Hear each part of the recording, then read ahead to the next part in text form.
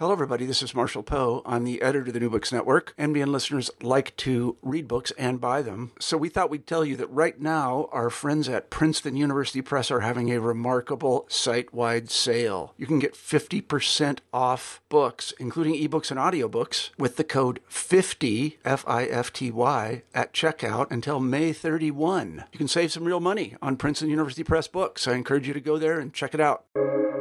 Welcome to the New Books Network. Hello, everybody, and welcome back to New Books in Central Asian Studies, a podcast channel on the New Books Network. I'm Nick C., one of the hosts of the channel, and today we'll be talking with Dr. David Brophy about his translation of Muhammad Sadiq Kashgari's In Remembrance of the Saints, The Rise and Fall of an Inter-Asian Sufi Dynasty. That was published in 2021 by Columbia University Press. Dr. Brophy is a senior lecturer in modern Chinese history in the Department of History at the University of Sydney, where he teaches courses in modern China, modern Russia, and Central Asia. He holds a PhD in Inter-Asian and Altaic Studies from Harvard University. And his first book, Uyghur Nation, Reform and Revolution on the Russia-China Frontier, was published in 2016 by Harvard University Press. He's also the co-editor of The Origins of Qing Xinjiang, a set of historical sources on Turfan, published in 2016 by University of Tokyo Press. David, welcome to the show. Hi, Nick. Thanks for having me. Yeah, and we're excited to have you and to talk about this important translation of Kashgari's work. And this isn't the first Central Asian Chagatai text that we've had featured a kind of translation on the show. So we're definitely excited to continue that trend. But to begin with our conversation today, I'd like to ask you about your academic career, your interest in China and Central Asia, and how you came to this project. And how do you see this translation fitting into your broader research interests?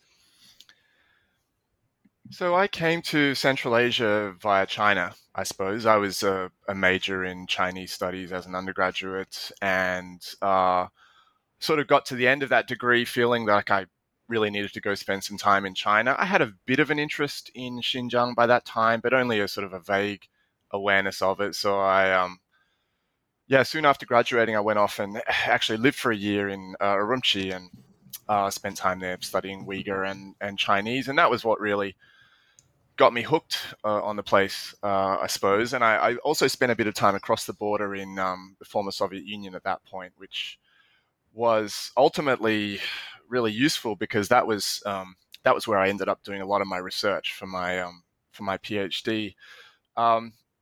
Originally, my interests were in quite early periods of Central Asian history, but they sort of kept moving forward and, eventually connecting with some political interests in modern history and the Russian Revolution. And it was really noticeable to me that, a lot of the modern history of Xinjiang is very much tied up with what was going on across the border in the Soviet Union.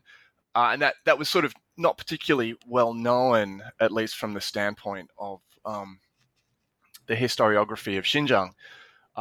So that was sort of what led me to my first book. But I also had an interest at that time in the period around the Qing conquest. In fact, I sort of dabbled in that period for a couple of years as a postgraduate student. I guess you could say I'm interested in these transition periods in Central Asian history. And that's obviously one of them. And to try to tell those stories from the local point of view, to the extent possible on the basis of local sources. At the time, I ultimately felt that I didn't really have enough to confidently bite off the 18th century as a dissertation topic, but I did get acquainted with this particular text at that time and spent some time with it. And it was, in a sense, the way I taught myself to read this earlier version of Uyghur, which we call Chagatai, in the 18th century.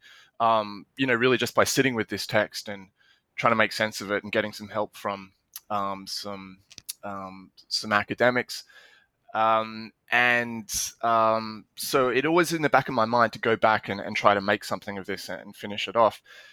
It's only been the last couple of years, thanks in large part to a grant that I received from the Australian government to work more on this this period of before and after the Qing conquest, and to complete and polish up this translation. That was one of the ambitions that I had for this grant. Now I hope to continue working on that period with articles and a monograph and so on. But this is sort of a starting point, I suppose. And as someone who works in a field where there aren't that many scholars out there working, I've always had this sense that one of our responsibilities was to try to make some of these sources a bit more accessible to people as a way of building the field, and not just leaving the source base, in the way that we've found it, but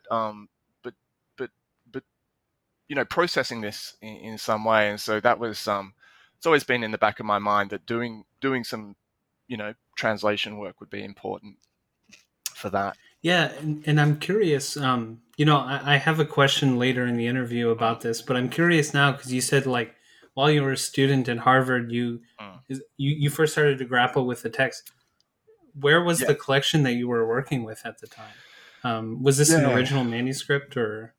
So it's interesting. I mean, one of the people who really laid the foundations for Central Asian studies at Harvard was, of course, Joseph Fletcher, who died relatively young with a lot of unfinished work in train. And I think that one of the things that he had his eye on actually was some kind of study of this text, because he built up a collection of Persian and Chagatai manuscripts from various European libraries that is now kept in the Widener Library. So I had access there to a body of I think 4 or 5 different versions of this manuscript in facsimile already, which was extremely convenient. Of course, saves me the trip, and so that was really how I became aware of this text and was able to get hold of it and read from different versions. I mean, one of the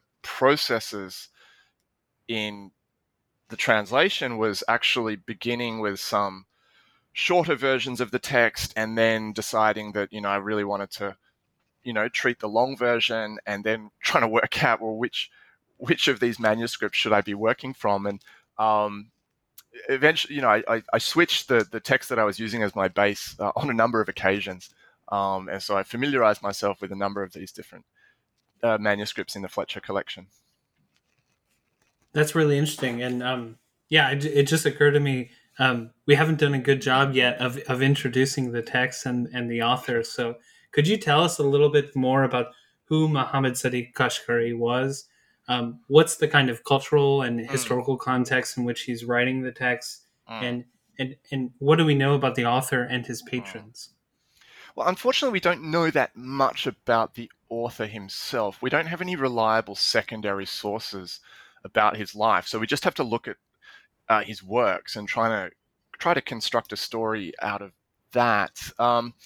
Now, this text is actually often dated to the 1760s, which is wrong. Actually, I've sort of come to the conclusion that really, if we look at the people who, basically on the basis of the people we know were patronizing this text and their political careers, I think we can confidently say that this was written in the early 1780s. And that was probably one of his earliest works. So we don't know exactly when he probably was someone born around the time of the Qing conquest. So he may not have had,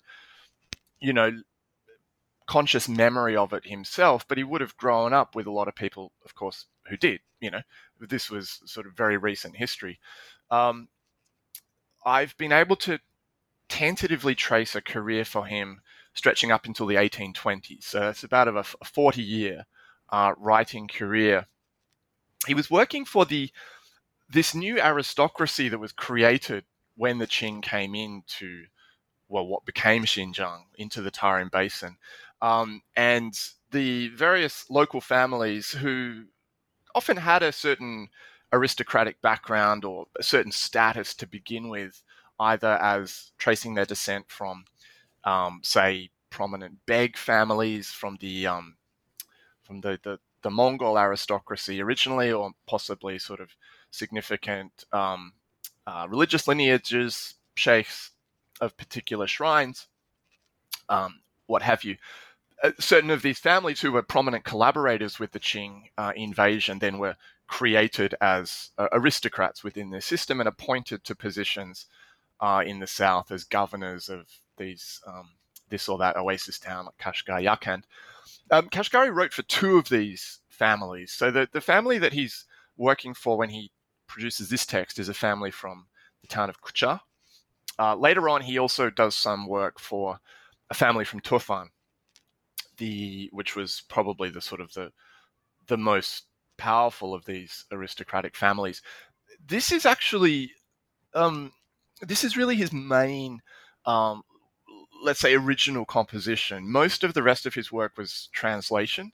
So he translated sections of historical works, such as the Chronicle of Tabari, probably not from the Arabic original, but probably from a Persian translation. He also translated the very important local historical work, the Tarikh-i Rashidi, Mirza Haidar's Persian history of the early part of the Chagatai dynasty in the Tarim Basin. He did. He produced a couple of manuals of ethics and sort of popularizations of Islamic law, kind of what you need to know, to be a good Muslim or to, observe the precepts of Islamic law. He's also credited with a work on retelling the legend of a shrine in Turfan, although his authorship of that work is a little bit in question. And then there are a couple of other works that, are attributed to him, but there's a bit of a question mark around that kind of thing. But what we can say, I think, with some confidence is that he was really one of, if not the main, productive Islamic literati of the early period of the Qing conquest, essentially of the Qianlong Jiaqing periods. His work does, I think the Remembrance of the Saints, it has a literary quality that connects it to earlier traditions of Chagatai literature, which distinguishes it somewhat, I think, from the type of texts that get written later on in the Qing period, where you get a sense of a little bit more of a rupture with that high Central Asian literary tradition. Interesting, yeah, and I have a question a little bit later where I want to dive a little bit more into kind of the literary aspect of that text. So thanks for bringing that up. But I'm curious about thinking about this text kind of as a historical source. And here I'm kind of curious what this text can tell us about this period of kind of late, this period just before the Qing expansion, and then also the Qing, under the Qing expansion, and how this, I want to talk a little bit about the Hojaz, like who were these kind of different factions within the Tarim Basin at the time. What does it tell us about the Qing conquest, divisions between those various groups, like I just mentioned, and also the relations with people of the Tarim Basin with the Jungars and the Kyrgyz, as reflected in the text? Yeah, so those are some of the main themes of the work. So essentially, this is our main source for this period in between the demise of the Chinggisid dynasty in the region, the Chagatayds, who are holding on to power up until the late 17th century, and then this window of 50, 60 years prior to the arrival of the Qing dynasty. And this is sometimes characterized as the Hoja period in historiography, because it is the point where these members of these, on the one hand, Sufi brotherhoods, but brotherhoods in which the transmission of leadership has become hereditary. So in a sense, that's why I use the term dynasty, because the preferred model for transmission of the saintly charisma within these Sufi brotherhoods, which once upon a time was, a sort of a master-disciple process that is, in this period, settled on a hereditary father-son transmission.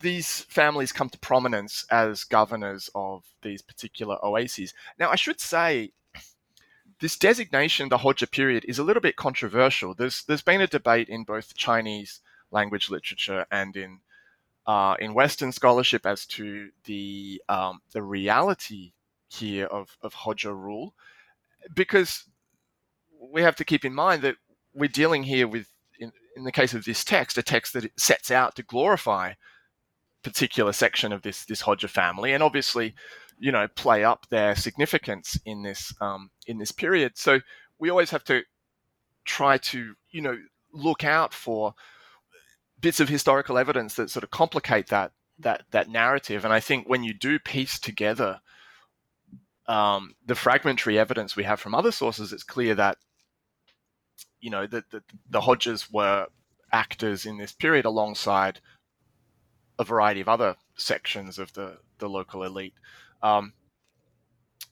This is, the fact that we only have one significant source for this period, I think, does tell us something about the turbulence of this period. It really was a kind of a time of troubles in a way, and a lot of that had to do, I think, with the encroachment of nomadic military power on the sedentary society of the Tarim Basin. The two key groups here, of course, the Jungar Mongols, but also the Kyrgyz. And the Kyrgyz, the Jungar Mongols in the text are, on the one hand, and as they are in a lot of Central Asian literature, they are the sort of the enemy par excellence. They are the non-Muslim foe.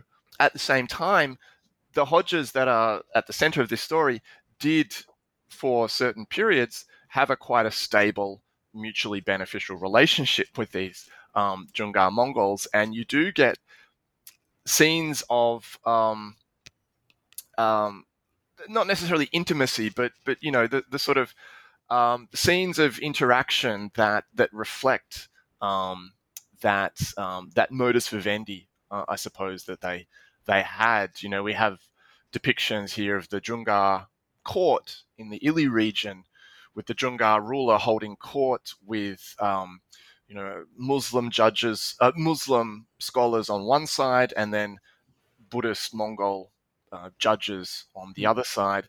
And there is a differentiation in the text at certain points between those Jungars who have been working in the interests of the local Muslims and those who have not.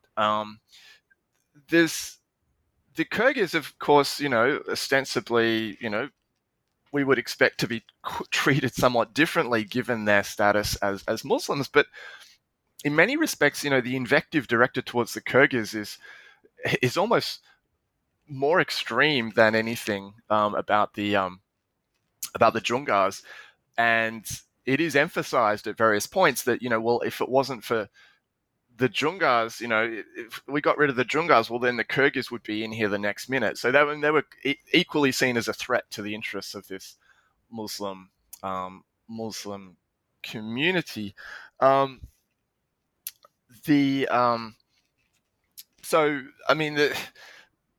There's still a lot of work to be done, I think, in terms of actually fleshing out the political dynamics of this period, and even just getting a sort of a basic chronology straight. And unfortunately, Kashgari doesn't provide everything that we would want in that respect, in terms of dating events, that kind of thing. You have to do a bit of triangulation to try to place these events in time. But as more material is becoming available that we can sort of perform that triangulation with, since I began translating this text, for example, the whole Manchu Qing archive on Xinjiang has become available, and a lot of that overlaps with this period. And I use that in my annotations. We can start to, I think we can start to sort of make up for some of the deficiencies of this text as a historical source in its own right. Yeah, it's good, and I know that this was a translation, so maybe you kind of put on the translator's cap a little bit and took off the historian's cap. But what I hear in your comments is this real need to understand this as a politically grounded text in itself, that we can't just accept everything in here as fact, Sure. but actually that this is coming from a very specific perspective, Yeah. and like a pretty extreme one, a moment of intense change, I would say. So that's really interesting, and that kind of brings me to my next question, which is, certainly you're not the first, I think you mentioned it in the text, but you're not the first scholar to work with this text, but there's actually a history of scholars working with the text. So I was wondering if you could tell us a little bit about that, and how maybe other scholars have approached the text, and how maybe your understanding of it has changed a little bit from kind of the received wisdom. It's one of these texts that has been known about for really quite a long time, from the 1850s, when the Kazakh in Russian service, Chokan Valikhanov, went to Kashgar, and he sort of got the basic narrative of this text. And then you had British visitors who acquired some manuscripts of this and produced very pre-seed forms of this text.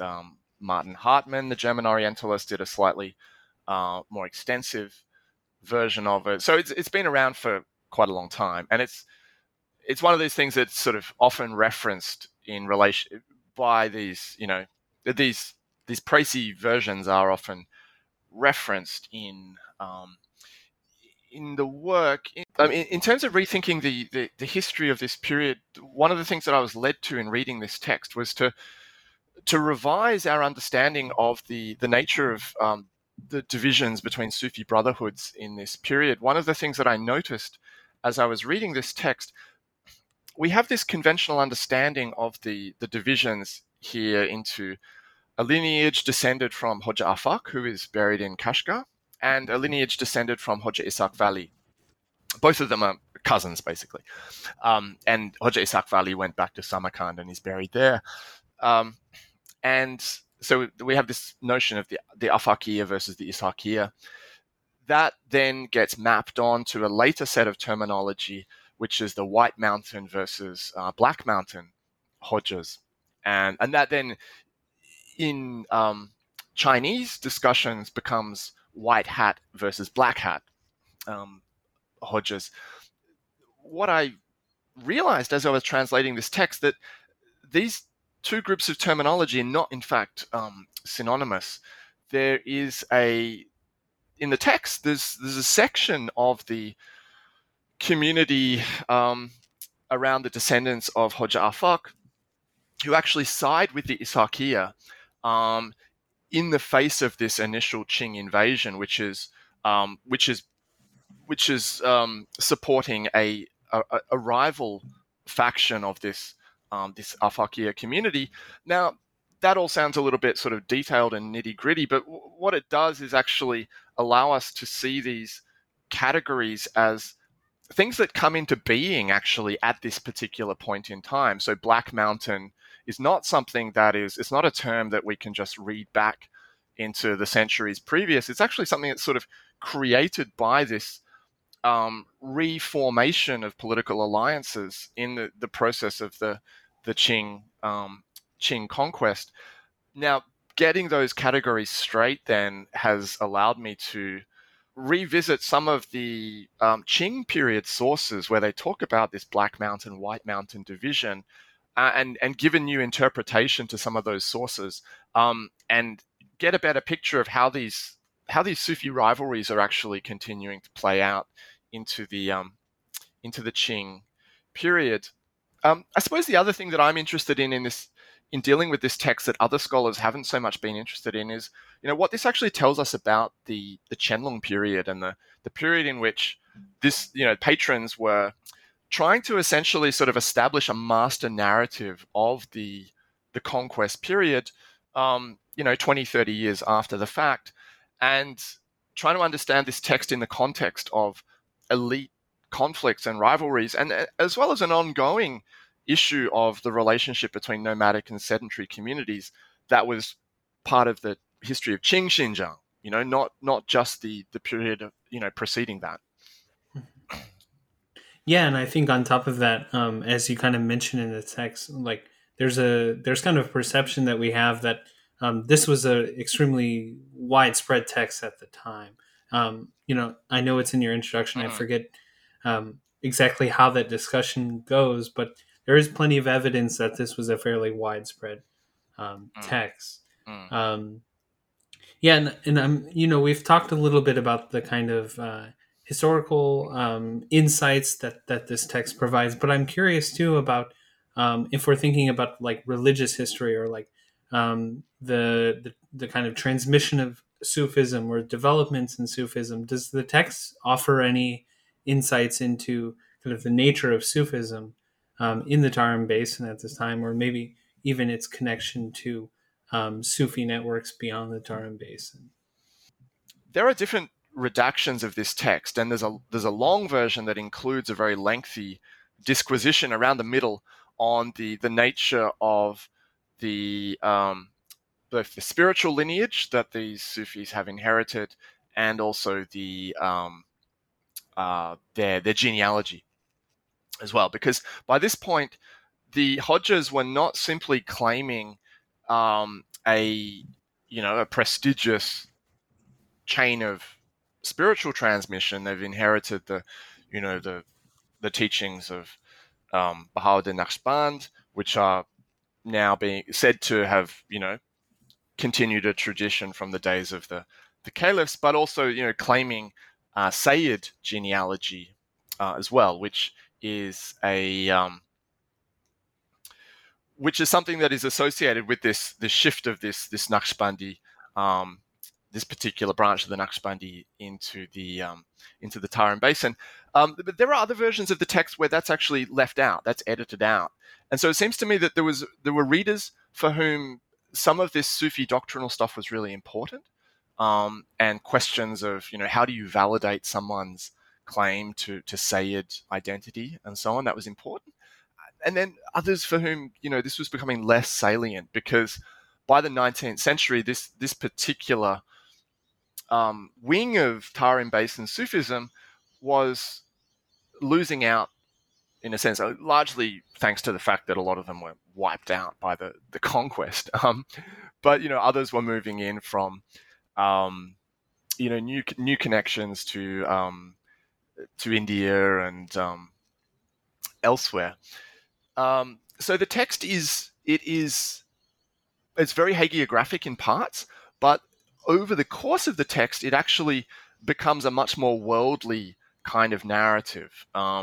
And the Hodjas are joined by various members of the Beg elite as the key actors, and in some cases, sort of overshadowing the Hodjas as the key actors. So I understand that as a reflection of the actual sort of social transition that is taking place and the tension here between a text that is, on the one hand, written to commemorate and glorify these Hodjas, but is not necessarily being written from within the perspective of the Brotherhood, right? It's actually being patronized by people who are, very respectful and, have a sort of social relationship to these Hodjas, but not necessarily, keen to perpetuate the idea of the Sufi sheikh as the holder of power in this context, because of course that runs against the established order in the Qing period. So yeah, I mean, I think in terms of sort of Sufi doctrine and that kind of thing, kind of understanding of Naqshbandi practice and so on, there's not very much of that kind of thing in this text. But in terms of thinking about the image of the sheikh and the nature of saintly power, I think that there is quite a lot to look at from the depictions of these Hodjas. Yeah, and I kind of want to bridge that conversation a little bit and talk about kind of some of the literary aspects of the text, because you talked about how in some ways it's hagiographic, but then it kind of has this kind of world literature kind of narrative to it, especially as you move throughout the text. And I want to talk about the original title, which is Tazkirai Azizon. And so literally, like you're translating Tazkira, I guess, as remembrance or some kind of. So could you talk a little bit about the decision with the title, like in remembrance of the saints, and what is a Tazkira, and is this a literary genre in itself, or I think you've kind of indicated that this is some kind of hybrid in a way, but maybe it is building on a bigger tradition, right? Yeah, certainly. I mean, I think that it is anomalous in a certain sense when we talk about genre, but then I would just say that most texts actually do show signs of abnormality when we try to fit them into simple understandings of genres like hagiography or so on. I mean, Tazkira can mean, I mean, just to sort of focus in on the context of the 18th century in Xinjiang, I would say that connotes a sort of a family of different types of texts that, on the one hand, you have quite classical Tazkira texts, which are, compilations of the lives of Sufi saints, Tazkiratul Awliya, those types of texts that are, go back to the 12th century and, really established classics of Central Asian literature that you don't have to necessarily adopt any particular position in relation to this. That's just part of the Islamic tradition writ large. Tazkira is also, refers to particular texts that produced within circles of Sufi disciples, to promote particular sheikhs or particular interpretations of the Sufi path. And they would sometimes be compilative, sometimes centered on particular individual saint, sometimes approaching a kind of a biography, but often constructed out of anecdotes that are not necessarily in chronological order. The key thing here is still, the wisdom that is imparted by the teachings or the actions of the saint in these little stories. Then you have the something quite prominent in the Tarim Basin is these various shrine texts that are coming into being sort of in a I think a sort of a dialectical way, in the way that certain locations in the Tarim Basin become identified with particular stories, and then those stories kind of take on written form, and then the written form of those stories kind of reinforces the narratives around these locations, so on. So various sort of semi-mythical saints in the region, often associated with the Islamization of the region. And these texts can be quite, let's say, sort of vernacular in style, often coming in manuscripts that have clearly been kind of produced on the cheap, copyists not being very sort of fastidious about their handwriting and so on. Is quite a sort of a popular style of text. So Kashgari sort of comes in to this, and he's using that term Tazkira, and I mean the first few sections of the work are him translating and adapting other hagiographies. So that's how he sort of sets the scene. He's taking from earlier Persian hagiographies of this Naqshbandi tradition, particularly the Makhdumi Azam, this important Samarkandi sheikh, and then Ishaq Vali. But let me say this. Within the long version of the text, I already talked about the long and the short versions briefly, but within the long and the long version itself, there is a distinction between certain texts that adopt quite a sectarian attitude, which is sort of quite sort of, traditional in the sense of, like, no, we got the spiritual charisma, not those, that rival lineage. But that, I think, is a subsequent adaptation of this text. The text that I work from is actually quite ecumenical in its approach to these things. So when it gets to this key sort of branching between the lines of Hoja Afak and Hoja Ishaq Vali, it actually says, well, some people say that, it went this way. The partisans of Hoja Afak say that, they inherited it, via this way. And then it says, well, look, it's, God only knows, but, it's probably the case that, both of these lineages have some share of this tradition, right? So in that sense, it's kind of trying to bridge a bit of the divide here, which is quite interesting. And again, like, I think reflects the fact that Kashgari himself, the author, is not part of a network that is actually sort of pushing on these sectarian disputes in a serious way. I mean, in a sense, I think what the sort of the Beg elite in the Qianlong period would have wanted would actually be to sort of tone things down a bit, and kind of put a wrap on some of the hostilities that had, presumably been seen as part of the, what had led to this, period of outside domination. Certainly, especially after this, as you said, like incredibly turbulent period. It's definitely not hard to imagine. Thank you for that. And I don't know, I'd like to shift our conversation a little bit, because this is in some ways, even for the channel, this is a bit of a unique text. As I said, we've had other translators working with Central Asian texts on the channel before, but it has been a while. So I wanted to kind of take the opportunity to talk with you a little bit about the process of translation.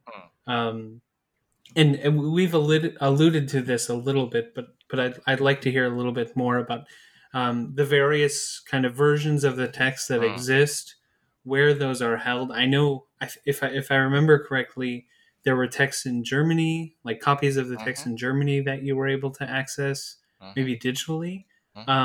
And I know that there was a mention of the Al-Biruni archive or kind of manuscript collections. I might be mispronouncing that institution, but in Tashkent, right, in Uzbekistan. Yes. So I'd be curious, like, if you worked with different texts, like, did you see differences between them? And if you could just like share a little bit of that experience. I think it's really a unique one that we don't hear about very often. Sure. Yeah. I mean, I originally, I do have a file of the transcription of the text with, making notes of various different readings and, different parts of the text and so on. And originally I was thinking of publishing that alongside the translation, but ultimately it just seemed to me that it was actually very difficult to come to any kind of conclusion about which of these texts was closer to the original. I sort of ended up drawing on some of these kind of circumstantial considerations about Kashgari and his patrons and so on to, ultimately I ended up working with the text that is the most well represented of the long version of the text. As I said, there's another version of the long text which shows a more sort of partisan viewpoint, and then there's the shorter version which is also goes by the title of Tazkireh Hojagan, the remembrance of the Hodjas. That's also the way it's known. You're right. There are texts, St. Petersburg, the Jaring collection in Lund, in Staatsbibliothek in Berlin. There's some in Oxford, at the Bodleian. There's a couple in Tashkent, and then there are texts in China. Still, we know some are in collections in Xinjiang.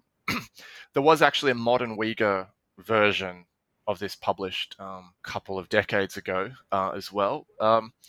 But it's also the case that there are texts still in private hands. I've seen copies of this text in private hands. Now, exactly how many of those texts are still out there, we don't know, and it may ultimately be very hard for us to know, because possession of those kinds of texts today is becoming a dangerous thing for people there. So I do worry about the preservation of texts in Xinjiang at the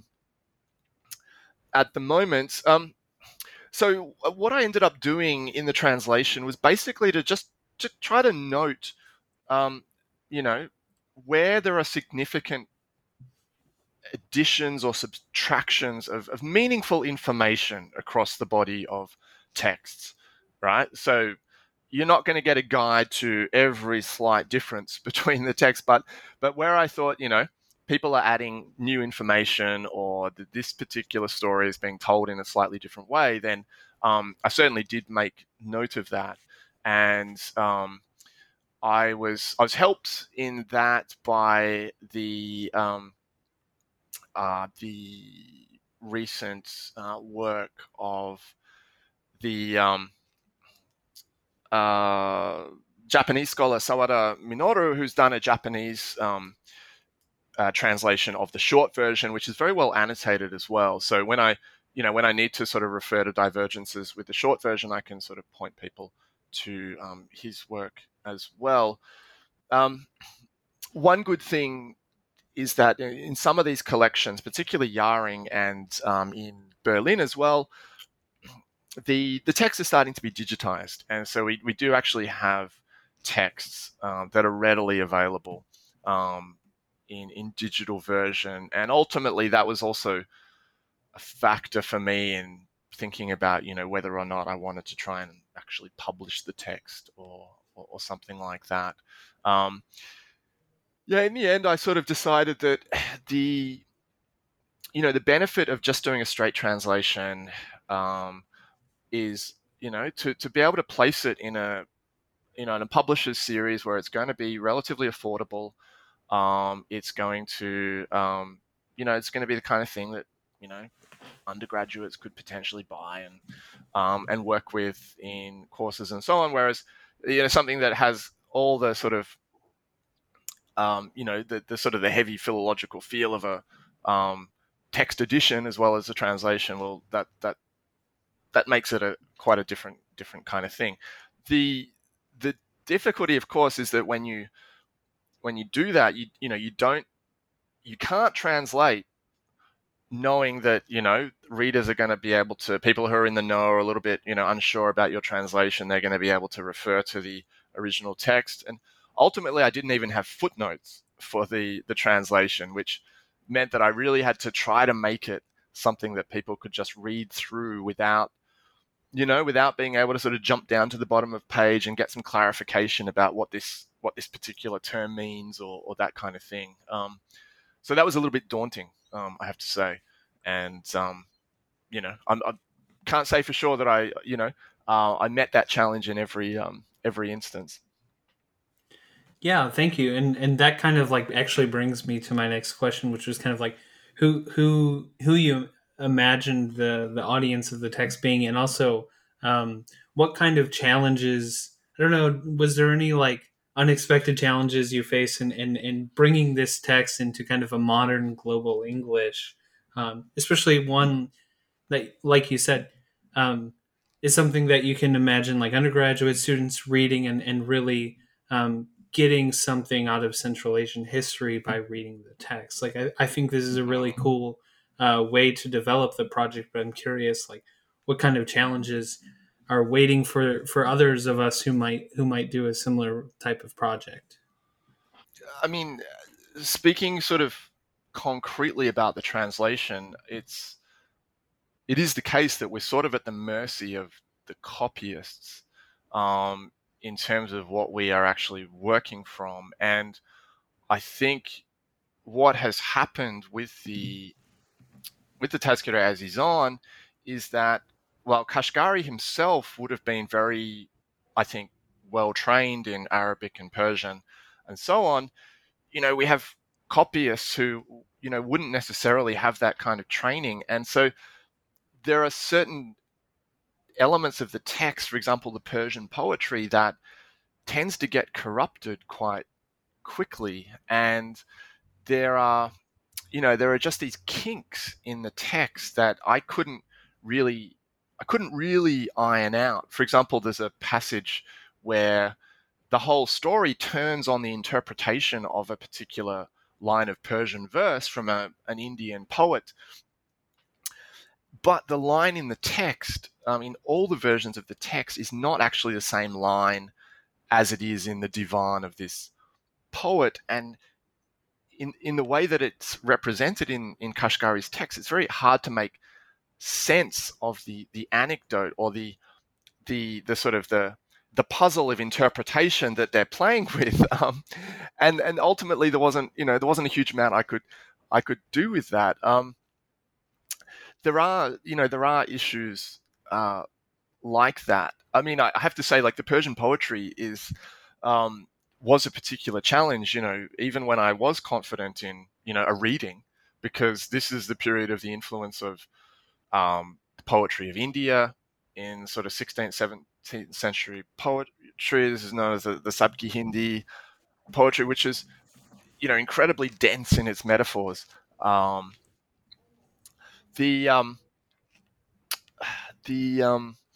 think, there's always challenges about questions of terminology. How much do you want to translate? Key words about, to do with sainthood and, themes of holy war and that kind of thing. Do you leave jihad as jihad, with the sort of modern connotations that people might have of that, or do you translate that as something? Same with Sharia. Modern readers, they have a certain notion of Sharia and what that means. Is it best to just rely on that, or should we use some English term for that? Those were kinds of questions that I grappled with. Yeah, I think this is always a question of, there is a certain effect of keeping certain words in the original, and like Hoja is one that comes to mind that obviously is important for your purposes. But yeah, I think those are just kind of some important things to grapple with. Yeah, and kind of building on that, I was curious. I know you mentioned in the footnotes that there were some that you did turn to some kind of I guess like inspirations or kind of guides to dealing with aspects of Arabic or Persian literature that were popping up. But in general, was it, thinking about the translation process again, was there any kind of text that came before you that served as kind of an ideal, or that shaped the way that you approached the text, or was it just kind of like jumping into water feet first? Well, I mean, there's lots of good translations out there. I mean, I had the privilege of working with Wheeler Thaxton for a time. We sat down at a couple of points with a few passages from this text, and that was his work has always influenced me. There's there are really sort of stunning renditions of Persian poetry out there, Dick Davis and those kind of people that I try to look at anything that they do, and I feel very inadequate, not having the sort of poetic skills in English to try to do more of the of that type of translation. But no, I think it was really. I think the key was trying to think about, to go back to the sort of the question of genre, try to think about how to characterize what I was reading. I mean, the term hagiography does a lot of work, but towards the end, I mean, there is a kind of an epic style to the second half as well. Kashgari is using phrases that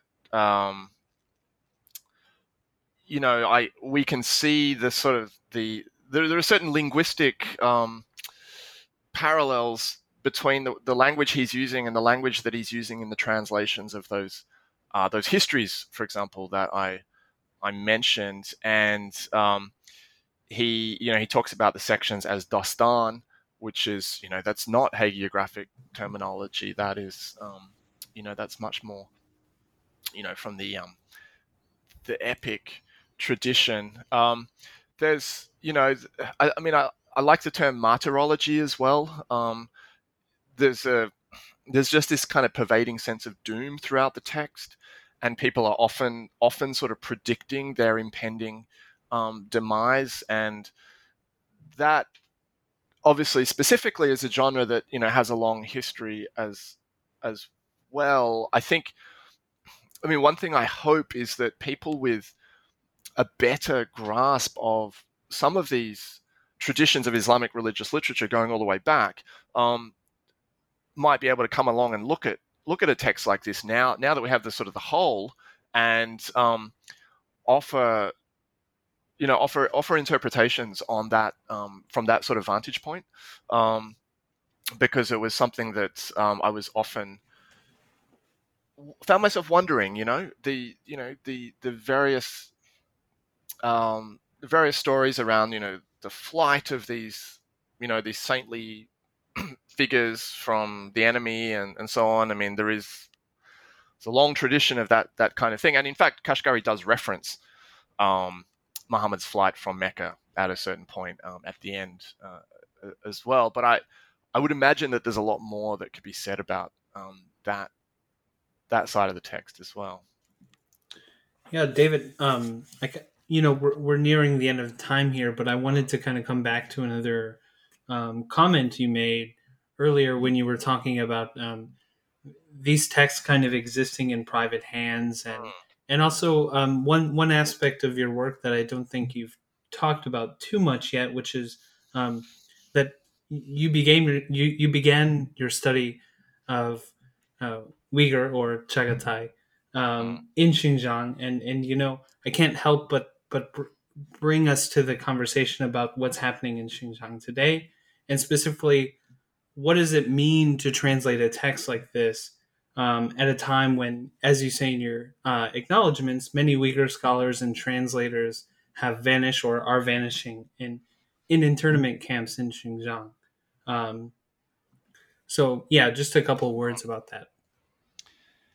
Yeah, well, it's a heavy question. I obviously, I wasn't thinking along these lines when I sort of first set out to work on this text in 15 odd years ago. Although even then, there was some sense that this was a neglected part of the Islamic world, and that I certainly always felt that Uyghur colleagues appreciated the fact that people were taking some interest in this, and I certainly don't want to overstate the contribution that work like this can make in a in a situation like we are in today. But I do think that there is this this huge interest out there now in the the identity, the culture, the history of the the Muslim peoples of this region, and there's actually very little for the people to sort of do with that interest in an intellectual sense. There's not a huge amount in translation, and if people want to pick up something that was written by someone from the region, there's still not a great deal that we can point people to. Now, I think that interest would probably best be served by translating some of the modern literature as well. But nonetheless, I do think that it's I was quite appreciative that Columbia University Press took interest in this project and were happy to slot this into a body of work that is identified as classics of Asian literature and so on, because I think in the Central Asian context this really does deserve to be considered as a classic. And as I talked about the manuscripts, I do very much worry about the fate of Islamic studies inside China today. and the ability for people to study and engage with these kinds of texts. I won't say that it's a completely dead tradition. I mean, I think that in some parts of China, this is still sort of surviving, but I think there's a huge amount of pressure now on really any effort to maintain and elaborate a Uyghur cultural and intellectual tradition that has a connection to this this tradition of Islamic literature. That is, I think, endangered, and so and I have various colleagues that have helped me out along the way in Xinjiang now, who have been missing for 2 to 3 years, and I very much hope it's not the case, but we know now that China is transitioning away from this sort of so-called re-education camp internment, but putting a lot of people away in lengthy prison sentences. And I really hope that's not the case. And I think that whatever else we might be doing, in response to this situation, that the Academy needs to remember that we have colleagues, facing that really dire plight in China at the moment, and remember that and call attention to it in whatever way we can. Absolutely, thank you. And as we're kind of ending the conversation, you mentioned earlier, and when you were talking about the translation, that this is perhaps a start of more historical scholarly work. So back to doing research on this period of the Qing conquest. So I'm curious, do you have any other projects in the work that we should look out for? Well, I mean, maybe not something to look out for immediately, but as I said, I have been working on this period, not just as a translator, but I've been digging into the Qing sources. I've been scrounging around for manuscript texts that can help to flesh out the picture of sort of the wider picture of the Tarim Basin Sufism in this period, its relationship to politics and the state, and it's led me in some interesting directions. I have some unfinished work at the moment on one particular branch of this family who ended up in Beijing, for example, as members of the Qing aristocracy, but living in Beijing, who were nonetheless continuing to write their own Sufi hagiographies and try to maintain this sense of being inheritors of this Naqshbandi tradition, while living in the hutongs of Beijing. And that to me is well, I think it's an interesting sort of addition to our understanding of the relationship between the Qing Empire and Islam in this period. As I said, I'm also still sort of trying to explore some of the continuation of these Sufi networks in the post-conquest period. I mean, despite the fact that a lot of they were largely decapitated in that process, there were groups that went back to kind of master-disciple forms of transition and so on, and we can sort of tell a bit of a story about them into the 19th century. So, I mean, really, what I would like eventually is to zoom out and be able to probably write some kind of monograph on the sort of the story of Sufism and the state from sort of 17th through to 19th, possibly even 20th centuries. But there's a little bit of way to go on that. Still, I've also been writing quite a bit on contemporary Australia-China politics of late. So I have a book coming out on the whole Australia-China debate, and that has taken me away from some of this work a little bit. Although it does have a whole chapter on the discussion around Xinjiang in it as well. So. Great. So yeah. we'll look out for both. One sooner and one a bit later. Yeah. And so now, we've been talking for the last hour about you and your work, but I have a question for you, which is, Could you share something that maybe you've read of someone else's work, whether it's in Central Asian studies or, I don't know, something else that you found interesting and that readers might enjoy? Well, I guess if you've got to the end of this interview, you probably do have an interest in 18th century Central Asia, and I feel like we're at a point now where there's always a bit of a dialogue going on between people who work on Western Turkestan, people who work on Eastern Turkestan, and across the other side of the border in Western Turkestan, the scholarship is a bit richer. There's a bit more going on, but I think that some of the work that's being done there could be extended in interesting ways into Xinjiang. I mean, I'm thinking about Scott Levy's recent Bukharan Crisis, which I thought was a really stimulating discussion of that period, and has, could I think serve as a platform for a range of interesting discussions about Xinjiang and the Qing conquest. I mean, Jeff Eden's book on slavery is also, I think, something that we should be reading. I haven't mentioned it, but one of the consequences of this period of Jungar Mongol domination was a whole lot of slavery, enslavement of Muslims by Mongols and enslavement of Mongols by Muslims. I mean, of course, the Kalmucks, were slaves throughout the rest of Central Asia, but there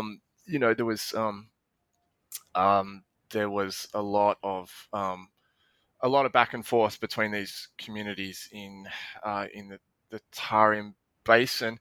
The final thing that I hope he's okay with me sort of mentioning this, because it is publicly available, but amazingly, we now have really the first kind of study of the Jungar state, the Jungar Mongol state, from an internal point of view.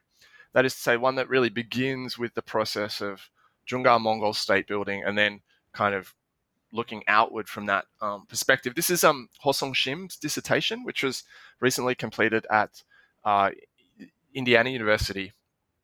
And this is something that I think, fills a gap. It will fill a gap, certainly, when it becomes published as a monograph. And it's kind of just the kind of thing that I've been looking for as a historian, essentially of Islamic Central Asia and the Tarim Basin in particular, to now be able to kind of think about these societies as not simply as places that sort of get squeezed between the Qing and Russian empires, but as places that had a political economy and had elites with their political strategies and so on, and this sort of contact zone between the steppe and Islamic Central Asia, between the sort of the Mongol and Muslim worlds, is one of these important interactions that has just never been really well studied and understood. And because, of course, we have to remember, when the Qing step into Central Asia in the 18th century, they're not entering this space of pristine, Islamic rule, never before, defiled by non-Muslim domination. I mean, no, this has been a space of interaction between non-Muslim rulers and these Muslim city-states for a long time prior to that point. And I think having a clearer picture of that can ultimately inform our understanding of, Qing imperialism in that space as well. Absolutely. And yeah, so thank you for those recommendations. And, for listeners, we did actually feature this book by Scott Levi here on the channel. So also please check that out if you're interested. And David, thanks again for coming and talking about the translation. We'll have some info in the description about where listeners can get that book. So thanks again. Thanks, Nick. I enjoyed it.